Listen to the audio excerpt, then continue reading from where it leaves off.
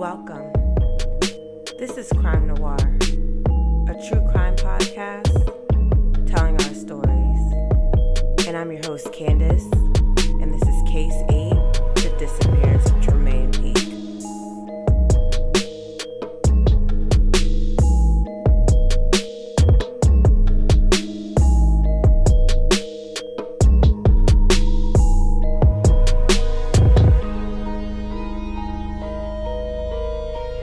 Today's show is sponsored by Jasmine's Nail Obsession. Jasmine Nail Obsession is a luxury private nail studio that specializes in healthy nail care. Owner Jasmine T is a licensed nail professional and leading nail technician in the DC metropolitan area. She provides premium nail care services for women and men. She's located in Suitland, Maryland. Jasmine's Nail Obsession is just minutes away from the Washington, D.C. metropolitan area. Y'all, I recently had my nails done by Jasmine, and when I tell you they are so cute, I literally just saw her on Saturday, so I am so happy to be partnering with her. I will definitely post my nails on Crime Noir's Instagram. I hope you guys go to her. She is currently having a special with Crime Noir. If you visit her website at jasminenailobsession.com and type in code Crime Noir, you'll get a special discount. You can follow her on Instagram at Jasmine Nail Obsession and on Facebook at the same thing. I recommend her totally, you guys. Lots of color collection, really intricate designs, very professional, has a great atmosphere, just totally amazing, guys. Go check out her website, go book an appointment with her, and get back to me. And let's get to the show. Although today's episode does not feature explicit language, it does contain violent themes. Listener discretion is advised. So today I'm going to be talking about a case that I had absolutely no clue about, never heard of it, never seen it on the internet, never saw it on the news. I actually came across this case when I was on charlieproject.org. I recommend that everybody go visit that site if you're interested in the disappearance of missing people or anything like that, because it's a great database of cases, and that's where I get a lot of my information from about missing people from. It's a shame that this case made zero noise nationally. And once y'all hear about the facts of the case, it seems like it should be pretty open and shut. I have no idea why it hasn't been resolved, but I'll let you guys come to your own conclusions.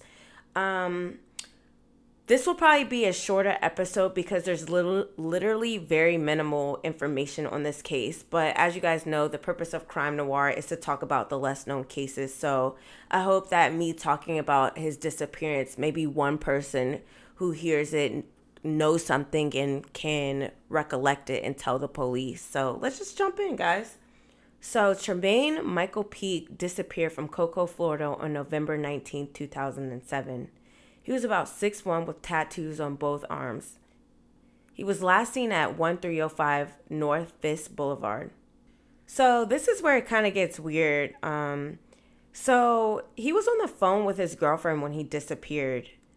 They have not named who the girlfriend is, so I don't know if they're trying to keep it a secret to protect her. I mean, it's literally nowhere on the internet. As I said previously, there is not a lot of information about this case on the internet, so I'm just going with what I could find.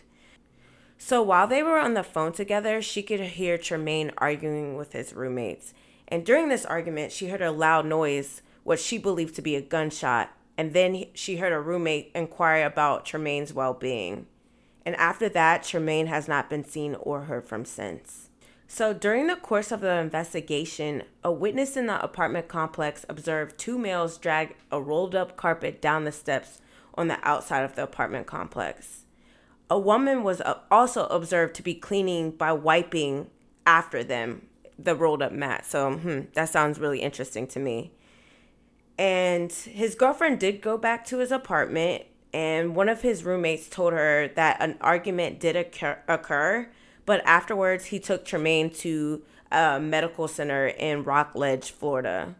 The family learned that it was a lie. He had not been at any medical center in Rockledge, Florida, or anywhere local, which is crazy to me. So he's never been seen or heard from again, and they don't know what happened to him, although they do suspect that it is foul play just because two independent witnesses said that they heard things. So, yeah. So, my personal theories on this case is that Tremaine is probably deceased. I do believe his girlfriend witnessed him being murdered, at least, well, ear witnessed him being murdered. I believe his roommates did it. What I do find interesting is that police haven't released any of their names. I wonder if they're even still investigating this. I know when I was researching, I did come across like a reward for them. They are offering like a $5,000 reward for information on the whereabouts of Tremaine. So I wonder why it's not set in stone. I'd be curious to read that case file as to why they haven't made an arrest in this one. I mean, like I said, there's not enough information out there to really, come up with some deep theories. But I guess whatever the argument about escalated clearly, and then he was murdered and they disposed of him somewhere. So it's just sad to kind of hear about this stuff and how it doesn't make national news. I mean, you really don't hear that many stories of Black men going missing make national news or even local news. There's like 5 articles on Tremaine. So I'm just using Crime Noir to maybe get the interest going again for Tremaine. If you have any information on the whereabouts of Tremaine Peake, please contact Cocoa Police Department at 321-639-7620. And that wraps up today's case. Let's get into some noir news. So, did y'all hear about the serial killer that was just apprehended in Detroit? Like, this is so crazy to me, y'all. I feel like this is not being talked about enough because just wow.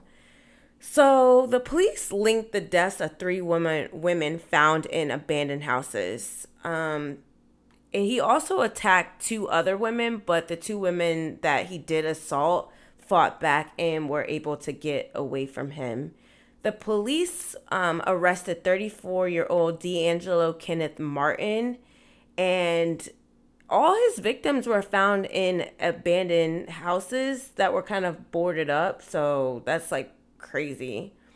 And all of his victims were sex workers and or drug abusers. And let's just talk for a second. Let's just pause for a second and talk about how sometimes this population is so vulnerable that when they're preyed upon and murdered, people really don't care because they're sex workers and they're not seen as respectable. So their murders sometimes go by the wayside because they don't have careers or professions or they've made poor decisions. And that's kind of sad. So it's nice to see that there was some kind of justice, or at least there's justice trying to occur, and it is making some kind of news as well. To add, there's a lot more victim blaming that occurs when people cause violence against sex worker and drug users. So it's definitely important that we be mindful of other people's professions, even if we do not agree with them. But let's get back to the facts. Most of his victims were in their 50s, although one victim is 26 and she's currently alive, so that's a blessing. Police did say that D'Angelo did have a signature pattern, which allowed them to leak each crime scene, and they're not releasing what that signature pattern is, but my speculation is that it's the way he killed them, but that's just my personal opinion. And he was charged with raping and stabbing one of the surviving victims on May 6th. He has been arraigned on 1 count of assault with intent to murder and 4 counts of criminal sexual assault. And according to police, he is homeless. So this is just this gets crazier and crazier as I keep reading about it. Police first found a half-naked, decomposed body of a woman inside a vacant building. At first, investigators believe she died because she overdosed, but then later a medical examination determined that she died due to blunt force trauma. And that makes me side-eye because an OD and blunt force trauma probably look completely different, but I won't even go there with y'all right now. Then in May, another woman was found. She was found partially naked also in a vacant home. And then a couple of days later, a sex worker found yet another woman dead in an abandoned home. So he was on a roll, y'all. After all those bodies started to show up in abandoned houses, that's when police finally started to believe there was a serial killer on the loose. Police believe the women were lured to the homes and then killed. The two women found deceased were Nancy Harrison and Trevessence Ellis. Sorry if I'm saying her name wrong. And the third one hasn't been publicly named yet. I'll definitely be updating the podcast with this information as we learn more. So let's move on to my next story of the week. Rapper Trey the Kid was shot and killed over this weekend in Annapolis, Maryland. Police received a phone call about shots fired and found a single vehicle crash at the scene. Trey was 32 at the time and he died from his wounds. According to CNN, he gained national attention after winning Verizon's Freestyle 50. He won $10,000 in a record deal with this, which I think is pretty cool. I hadn't heard of him prior to his death, but I did go out check out his song Run It, and I think it's pretty cool. So I just like to send my condolences to his family, and I hope that they find the perpetrator. My last story is about Winder DeGroy. You guys might know him as Flo. He was formerly signed to YMCMB, and y'all know that's Young Money, Cash Money, Billionaires. And he was signed to them in 2012. He was actually supposed to be Lil Wayne's protege. He was arrested in 2015 for murder. Authorities say that Flo and his friend Jonathan Evans shot two brothers. They shot 22-year-old Kendrick and 18-year-old Kindred Bishop as they sat inside of a van. Police found Flo's phone at the scene and also surveillance footage of him right before the shooting. Authorities believe Flo and Evans thought Kendrick and Kindred stole guns and money from him, and that's why they killed him. In April, he was found guilty of 2 counts of second-degree murder. And just recently, he was sentenced to life in prison. So that's crazy to me how you can go from Lil Wayne's protege to murderer locked up for life, because that's what they sentenced him to. So, yikes. And that wraps up today's episode. Please continue to like, share, and subscribe to Crime Noir on iTunes, SoundCloud, and Spotify. Please follow me on Instagram at Crime Noir the podcast and on Twitter at CrimeXNoir. And I also started incorporating a missing person of the day. So I'm just highlighting stories that literally have zero information. I'm talking less information than Tremaine did. So I'm going to be spotlighting them on Instagram and Twitter as well. I will talk to you guys next week.